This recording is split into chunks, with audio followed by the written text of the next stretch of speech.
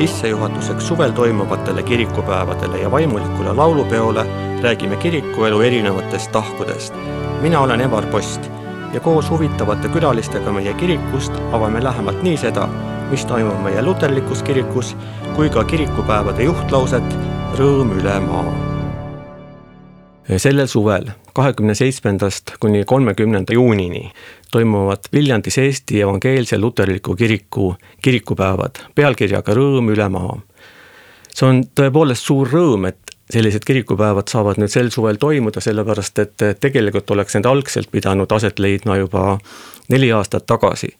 Siis tuli aga peale koroonapandeemia, need lükkusid edasi aasta võrra ja siis veel ja nüüd olemegi jõudnud tänasesse päeva. Ja olukorda, kus eelmised kirikupäevad toimusid 2015. aastal, nii et peaaegu juba 9 aastat tagasi. Meil on nendesse kirikupäevadesse sisse elamiseks plaanis üks intervjuude sari, kus me räägime meie kirikuelust erinevate nurkade alt. Me oleme praegu siin Tartus pastoraadi ruumides ja meie esimeseks intervjueeritavaks on Põltsamaa koguduse õpetaja Markus Haamer.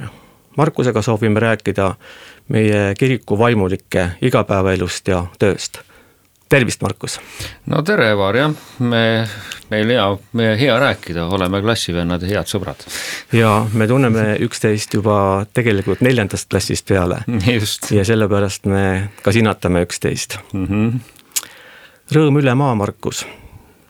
Kui me ütleme seda lauset, kuidas sa tunned, mis sinule kui koguduse vaimulikule praegu kõige suuremat rõõmu valmistab? No kõigepealt muidugi oli rõõm sellest jõuluajast, mis mööda läks ja just, et kõik on nii nagu ennem. Et kirik oli rahvast täis, toimusid koolide jõulu või kooli jõulukontsert, meil Põltsamaal üks suur kool ja lasteaed käis kirikus, siis käisin muidugi ka advendi avamistel. Nii et oli selline tunne, et nagu vanad jõulud on tagasi, nii et see oli nüüd selle aja suur rõõm ja no muidugi rõõm on ka sellest, et ikkagi mingil määral on peaaegu taastunud siis enne koroonaaegne olukord, et kus siis ka kirikus käijate arv on peaaegu sama. No paraku on nii, et eks vist üle ilma siin soomlastega olen rääkinud ka ja et ikkagi väikene selline võib-olla 1/5 langus on, aga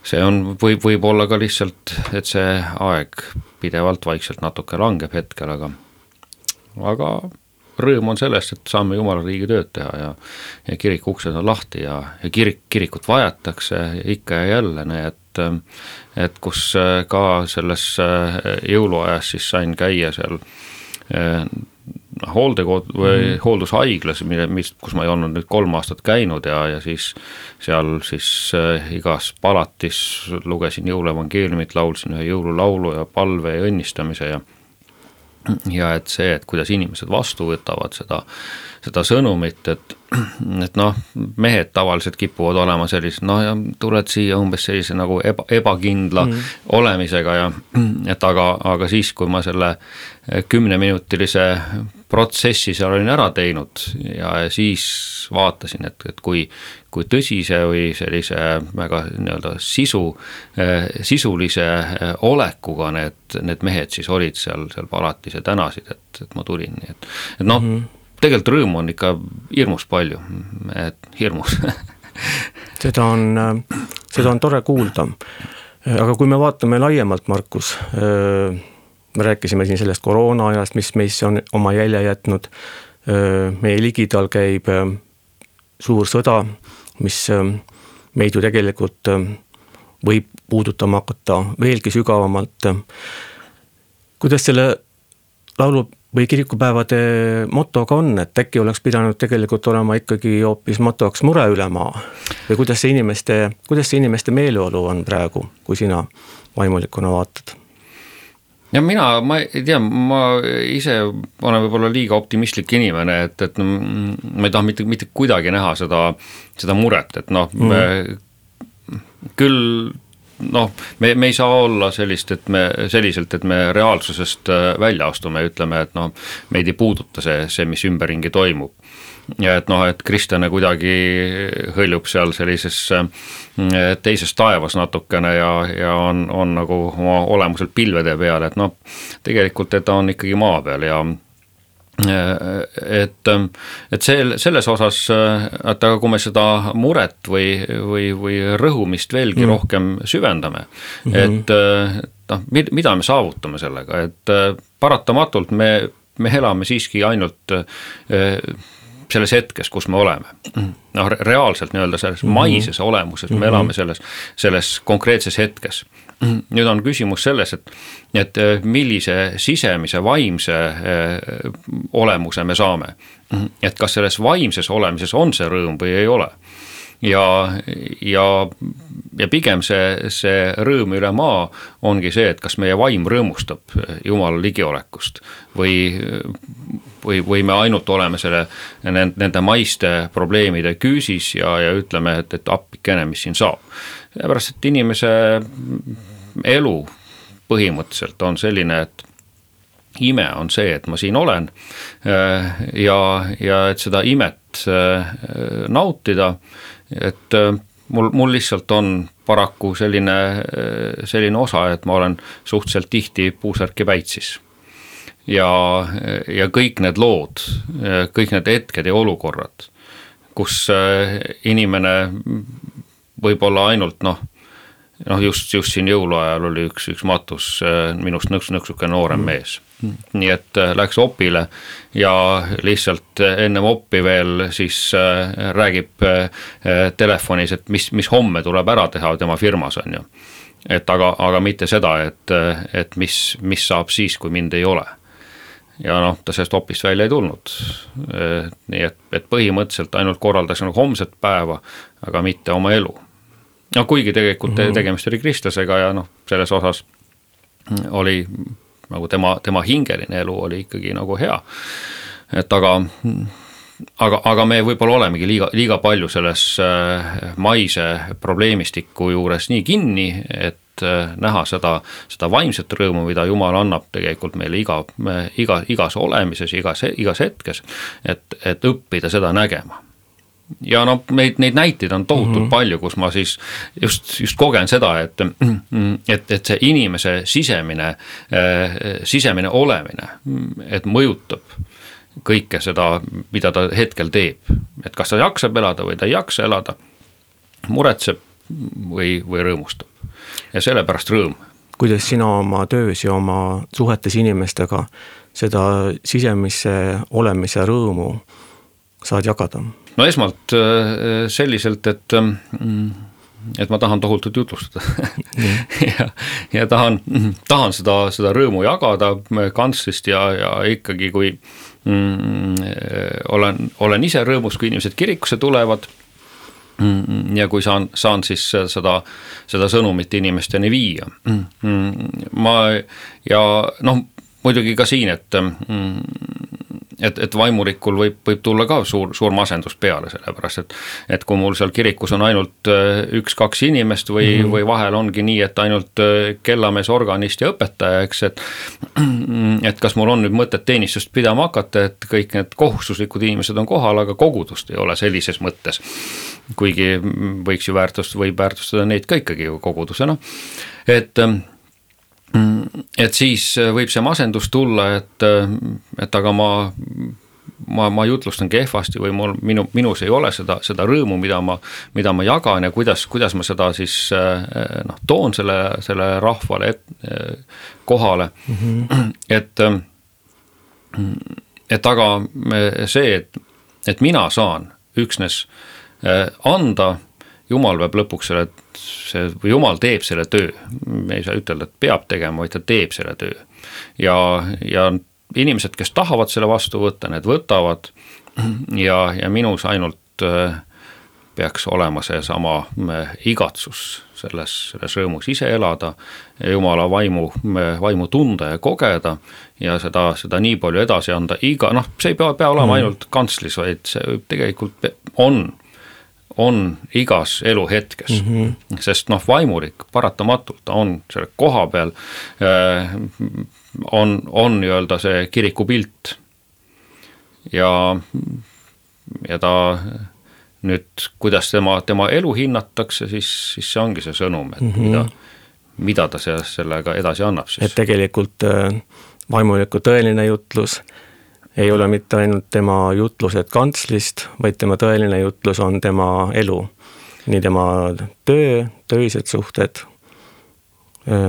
igapäevane elu, perekonnaelu ja elu kui tervik. Nii sa seda vaatad? Just ja sellepärast ka, et ikkagi püüeldakse sinnapoole, et vaimulik elaks koguduse keskel. Kuigi meil paraku ei ole seda võimalust, et igal kogudusel ei ole oma vaimulikku ja ei saagi pidada, et lihtsalt ei ole seda majanduslikku potentsiaali.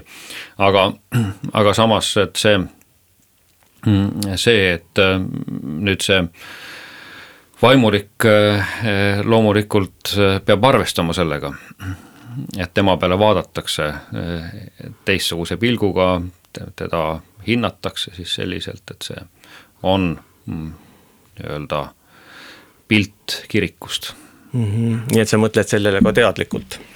Ma arvan, ma võib-olla kunagi mõtlesin, aga see on minu lihtsalt loomulik hoiak või tunne, et või see loomulik olukord, et ma ei pea mõtlema sellele enam. Elab minus. Sa oled koguduse liikmed näevad võib-olla sind rohkem kui andjat ja see on ka vaimuliku ja hingekarja see kohustus. Aga mida sa koguduselt tagasi saad? Jah, see on päris selline mõnus küsimus, et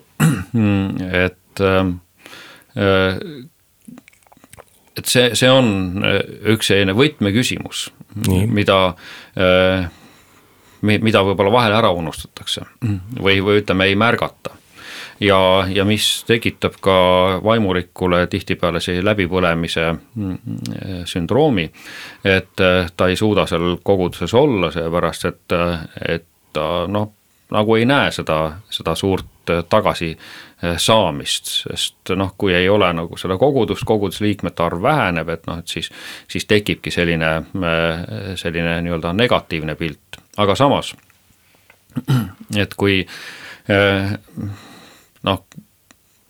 keegi ütleb näiteks, et küll on tore, et sa olemas oled või sa saad kellegi juurde minna, kedagi rõõmuga tervitada, saad leida sellise avatud hinge, muidugi nüüd ka sellise hingehoidlikus töös on nagu neid tagasisidemeid nagu lihtsam näha, kui ma vanade kodus käin, et loomulikult tuleb lihtsalt otsida selliseid positiivseid märke. Ega kõik meie elu tegelikult ikkagi on mõttes kinni. Et kui ma tahan leida, siis ma leian, kui ei taha, siis ei leia, et kuidas ma sõnastan mingisuguseid inimeste hoiakuid. Muidugi loomulikult peab ise ka olema, ega sa kui sa ise tahad olla selline jonnakas ja kuidagi kitsarinnaline ja oma õigust ja oma asju ajada, siis sa, eks nii nagu metsa hõikad, nii mets vastu ka ajab. Ja just, et kui ise oled avatud, siis tegelikult saad ikka väga palju koguduselt tagasi. Ma ütlen Põltsamaa koguduselt, ma ei tea, ma olen ikkagi ikka väga palju tagasi saanud või ütleme tegelikult igas kohas, kus ma olen olnud, et ma võin ütelda, et need koguduse liikmed inspireerivad ja no muidugi väga toredad on need inimesed, kes kui jutlust kuulavad ja pärast tulevad ja natukene mida mingit tagasisidet annavad, kas või natukene kriitilist või siis õpetuslikku. Üks vana proua oli kooliõpetaja, kes siis väga täpselt kuulas ja siis kohati minu keelelisi apsakaid seal parandas ja ma siis õppisin ja nüüd just matsin selle inimese, nii et see side selle inimesega oli küll väga-väga hea, nii et tema õpetused sinu olid pigem positiivsed kui negatiivsed. Just, mina isiklikult hindan küll selliseid inimesi, nii et ja olen väga tänulik nendele, kes siis niimoodi käituvad, nii et aga kui seda tehakse armastuses, siis peaks iga inimene suutma seda vastu võtta, nii et ma tean, et Põltsamaal toimuvad ka piiblikursused, kuhu tulevad kokku inimesed üle Eesti ja ma tean, et ka sina õpetad seal. See on suur asi ja väga vajalik kindlasti. Aga mida need inimesed, kes sinna Põltsamaale on kogunenud ja kellega sa kohtud, mida nemad sulle on õpetanud, kas on ka midagi niisugust? See on üks selline väga, väga mõnus võimalus seal piiblikooris olla ja õpetada ja või osaleda ja seda juhtida, sest selle piiblikooli eesmärgiks me oleme pannud inimese nüüd vaimuliku kasvamise ja see, et kui sa näed, kuidas inimene kasvab, et seal on olnud selliseid, kes on muidugi pikka aega kirikus olnud ja kristlased olnud, on neid, kes just tulnud, on isegi üks olnud, kes ei olnud ristitud ja on olnud otsijaid ja selle aasta jooksul vaatad, et kuidas selle inimese see vaimulik muutus toimub. Ja sa näed, et see ongi reaalne, et inimene muutubki vaimulikult sisukamaks ja ta lõpuks jõuab selleni, et ta saab täidetud või selle rõõmu oma elus. Ja üks inimene konkreetselt oligi, et ta ütles, et ma vaatan neid kristlasi ja need räägivad, et mingisugusest kristlikust rõõmust on ju, et nemad on väga, väga rõõmsad, et nad on siis Jumalaga koos ja et ma nagu olen ka ju ikkagi kiriku liige ja aga ma ei saa sellest aru hästi, et ma tulin nüüd otsima seda ja ta 8 korda käis ära, meil on siis alati lõpus on armulauaga palvus, ta ei tulnud armulauale, 8. korral lõpuks tuli ja kui ta siis sealt läks, ta ütles, et nüüd ma saan aru, mida tähendab see kristlase rõõm ja paraku muidugi oli nii, et me ütlesime ka, et aga sellesse rõõmu sa saad jääda, kui sa jääd koguduse juurde, et kui sa jääd sellesse kristlaste ühendusse, et vastasel juhul see ei toimi. Ta arvas, et ta on nüüd piisavalt tugev ja toimib. Me teeme ka niimoodi, et kutsume siis vilistlasi kokku ja ükskord ta tuli mõni aasta hiljem ja ütles, et tead, sa ütlesid õigesti, et ma olen nüüd jälle kadunud või ära langenud, et aga et see oli minu kogudus siin ja nüüd nagu see rõõm on kadunud jälle. Et siin ka, et kui sa ennem küsisid seda, mis siis see vaimulik rõõm on, et sa näed, kui inimene jääb koguduse juurde. Ja sellest tegelikult see on tohutu rõõm. Et sa tunned nagu selle inimesega kaasa seda rõõmu, et aga tema ongi nüüd hoitud selles, et ta võib püsida selles rõõmu osaduses. Ja see on teil vaimulikule ka väga tähtis. Näha aga see osaduses püsimine on ka inimese isiklik vastutus. See on kahepoolne. no ja lõpuks ta jääbki tegelikult ikkagi inimese isiklikuks vastutuseks, noh loomulikult vaimulikul on ikkagi see osa, et ta võiks ja peaks kuidagi seda inimest märkama või noh natuke tunnustama ja kui ta tuleb, et noh siis ka nii-öelda osa võtma tema elust vähekene, et noh küsima mõned lihtsad küsimused, kuidas läheb. Et aga noh jah, ütleme, et selline see piiblikool iseenesest või see piiblikursus on et ma olen juba 8 aastat käinud seal ja ütlen, et iga aasta on väga huvitav ja uus neid loenguid kuulata. Kas meil võiks olla rohkem selliseid kursuseid ka rohkemate koguduste juures? Õnneks meie see piiblikursus on vist inspiratsiooni avaldanud, et noh siin pastoraadis näiteks on piiblikool käima pandud, ma tean, et on koguduste juures neid alustatud, nii et pärast seda, kui siis see piiblikursus seal oli paar aastat käinud, siis hakkas neid natuke tulema ja noh, eks kõik on kindlasti oma eri formaadiga ja muidugi, et seal noh, meie piiblikursusel ma ütlen, et käivad alati sellised väga tegusad ja kiired inimesed, et kellel on elus väga kiire ja nad naudivad seda, et nad saavad tulla ja astuda korraks nii-öelda elust välja ja selle 6 ühe nädala lõpu võtta ja lihtsalt nii-öelda saada sellised vaimselt täidetud või vaimulikult täidetud ja noh, ütlevadki see vähem kui 24 tundi kohal olla mõjub selliselt nagu võib-olla terve nädala aega, noh et sellise jõu annab. Kuidas selle tegususe ja kiirusega sinu kui vaimuliku elus on? Et me ju teame, et EELK-s on paljudel õpetajatel teenida mitu kogudust, paljudel on ka mingisugune kirikuväline amet, et kui palju sinu igapäevatööst võtavad sellised majandusküsimused, korralduslikud küsimused ja kirikuõpetaja tööst välised töökohustused mingisugused? Jah, et kui siis nüüd, et mis on siis vaimuliku ülesanded, et me võime võtta on ju seda, et sellest seaduslikult on siis vaimuliku ülesanne koguduse vaimulik kasvatamine ja selle teenimine.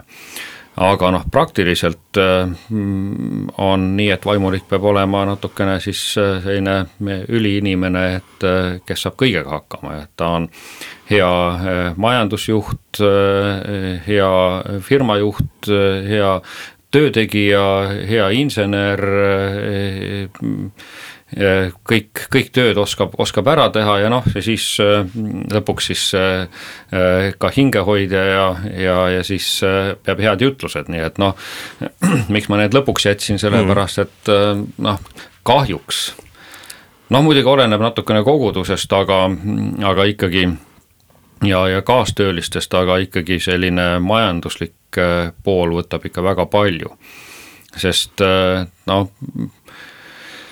ütleme, et riik ei ole veel aru saanud, et millist rolli mängib kogudus just sellised muinsuskaitseliste objektide üleval hoidmisel, mis on siis kirikud, et põhimõtteliselt ju teeb see kogudus riigile suure teene, nad hoiavad ühed maamärgid püsti ja kui nüüd noh, mõtelda sellele, et mida turistile näidata, noh, esmajoones ongi kirikud. Nii et paraku noh, selline majanduslik pool ja nende kirikute korras hoidmine on ikkagi noh, väga märgiliselt suure tähendusega. Kas sa vahel oled tundnud, et sinu kui hingekorjase töö selle tõttu kannatab? Jah, ikka, et noh, näiteks võiks ju teha kodukülastusi, aga ma nagu ei leia tegelikult selleks aega.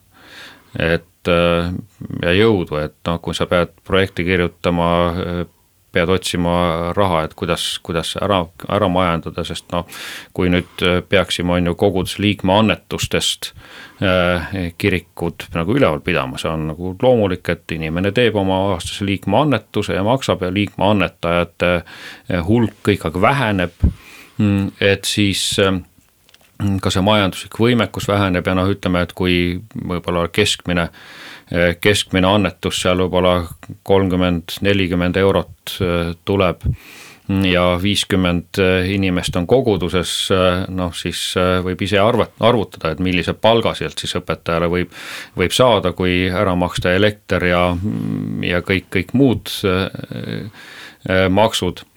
Ja siis veel teha muinsuskaitselise objekti juures töid, mis on kordades kallimad kui tavatööd. Nii et sellega seonduvalt ikkagi sellist majandamist on liiga palju. Ja sina oled ju veel Markus linnakogudusõpetaja ja Põltsamaa kogudus on selline tugev linnakogudus. Et kuidas, kui sa teiste vaimulikuga suhted, kuidas maakoguduste õpetajad ennast tunnevad, kuidas nemad hakkama saavad? Jah, eks tean see maakoguduse olukorda ka, ise olnud maal ja eks asi läheb ikkagi pidevalt halvemaks. Et mingil määral mõned kogudused saavad müüa metsa, aga kaua sa sellega ära elatad, on ka maid rendil, aga need ka ei tooda nii palju, et ikkagi maakoguduse õpetajal on väga raske palka välja saada. Ja eks siis peabki tegema muid asju, muid töid ja koguduse jaoks jääb jälle vähem aega, et see on selline kinnine ring, et kui koguduse liikmeid saada, siis sa peaksid nendega suhtlema, aga selleks, et ära elada, selleks tuleb teenida kusagil mujal, et ja meil küll on konsistooriumi poolt selline väikene palgatoetus olemas, aga mis peab ikkagi kogudusega ise pingutama natukene, nii et tegelikult võime ütelda, et selline majanduslik pool on ikkagi väga keeruline küsimus ja see võtab liiga palju koguduse vaimuliku tööst. Kui te teiste vaimulikega kokku saate, millest te siis räägite? Kas ka majandusasjadest? Jaa, nali on muidugi selles, et kõik alati vaimulike kohtumised lõppevad matuse juttudega. Seda ma olen kuulnud. Aga eks loomulikult on liikmeskonna küsimused. Üks selline seletamatu probleem on, et kas me ei oska leerikooli pidada hästi, et näiteks, et kui inimesed ära leeritada, et siis miks nad siis ära kaovad, on ju, et nad võiksid ju siis kiriku juurde jääda, kui neil oli huvi selle järgi. Ja muidugi noorte teema, aga ma arvan, et ka väga tähtsat rolli ikkagi mängib ka keskealise teema kirikus, millele on võib-olla kõige keerulisem vastust leida, et kuidas me need keskealisi saaksime kirikusse. Et noored veel tulevad, aga siis kui juba pered ja siis peresid kaasata ja et me oleme ka Põltsamaal teinud laste nurga, et lapsega tulles oleks seal kirikus parem olla ja inimesi oleme õpetanud, et ikkagi lastesse suhtuda väga leebelt ja nad on järeltulev põlvkond, et suhtutakse ja lapsed on tegelikult väga tublid kirikus, ei ole selliseid probleeme seal kirikus näinud lastega, nii et põhimõtteliselt kõik on olemas, aga ei ole. Võib-olla oleks tarvis ka rohkem sellist isiklikumat suhtlemist ja kas võib-olla ka neid kodukülastusi, et hoida sellist suhet üleval, aga nagu sa ütlesid, et selleks tegelikult jällegi napib praeguste võimaluste juures ka aega, eks ole. Aga kui palju üldse oma kolleegidega, teiste vaimulikega kokku saada, et on teil selliseid kokkusaamisi ja aega selleks? Viljandi praoskond on selles mõttes eeskuju praoskond, et meil on iga kuu praoskonna vaimulike konvendid, kus me siis kohtume ja ja mina pean sellest väga lugu ja olen ka ikka püüdnud ka kõiki õhutada sellest osa võtma, sest paraku sina vaimulikuna, ma olen selles piirkonnas üksi ja sellist teistsugust seal ei ole. Ja et jagada oma elu, et me saame aru, millest me räägime. Et ei ole kellegagi. Mul on hea muidugi, et kolgajaine õpetaja tasub Põltsamaa koguduse piirides ja me saame vahetevahel külas käia, nii et ja natukene rääkida, aga eks ikkagi püütakse mingisuguseid ringe luua ja mingisuguseid sidemeid hoida, sest just, et sellist oma teemadega ei ole mitte kellegi juurde rohkem minna, sest seda, mis siis vaimuliku mured või vaimuliku elu on, et ei saa kellegile teisele rääkida. Et seda omavahelist osadust peab ka hoidma tegelikult täiesti teadlikult. Väga, väga teadlikult peab hoidma ja ma olen ka märganud, et just ka meie konventidelt, et kui siis keegi on ära jäänud ja hakanud seal kõrvale hoidma, siis tal lõpuks tekivad probleemid ja on paar vaimulikku siis ka ära läinud üldse vaimuliku tööst, et ta ei ole lihtsalt suutnud. Nii et minu arvates on need ikkagi sellise korvamatu tähtsusega, nii et see mida siin Viljandi praoskonnas toimub. Nii et. Kui palju see teiste luterlastele lähedaste konfessioonide koguduste õpetajatega suhtled? Kas te olete kaastöölised või konkurendid? Me oleme ikka kaastöölised, sest meil Põltsamaal on väga hea suhe, just eile oli meil meesteklubi, mida me siis teeme 4 pühi kogudusega koos ja nüüd just vaatasimegi, et saab meil 5 aastat täis või sai nüüd, et 2018 jaanuari lõpus alustasime ja oikumeeniline vabariigi aastapäev ja nüüd sellest matusest, mis ma ennem rääkisin, et see oligi tegelikult üks 4 pühi inimene ja kuna see matus siis oli nii suur, et siis pidasid meie kirikus seda ja me siis kolmekesi, et seda kolm vaimulikku seda siis ka läbi viisid, et siis 2 4 pühi vaimulikku, mina siis luteri vaimulikuna, nii et selles mõttes on meil väga hea, ja ortodoksi kirikuga on ka head suhted. Adventistidega saame kenasti läbi, nii et mul ei ole oikumeenilises vallas mingit probleemi, näiteks kirikunoorte talvepäevad on oikumeeniline seltskond meil seal. Ja kui te olete seal meesteklubis sellises mitteformaalsemas õhkkonnas, et siis on ka kõik ühel lainel. Jah, isegi kummaliselt liiga palju, et ei ole tulnud selliseid mingeid vastuolusid ja meil isegi on selline nali sealt läbi käinud, et me oleme tegelikult suht lähestikku on meie kirik ja nende kirik, et meil siis algab kell 11 ja neile algab kell 11, et meie siis lööme kellad neile ka sisse ikka niimoodi,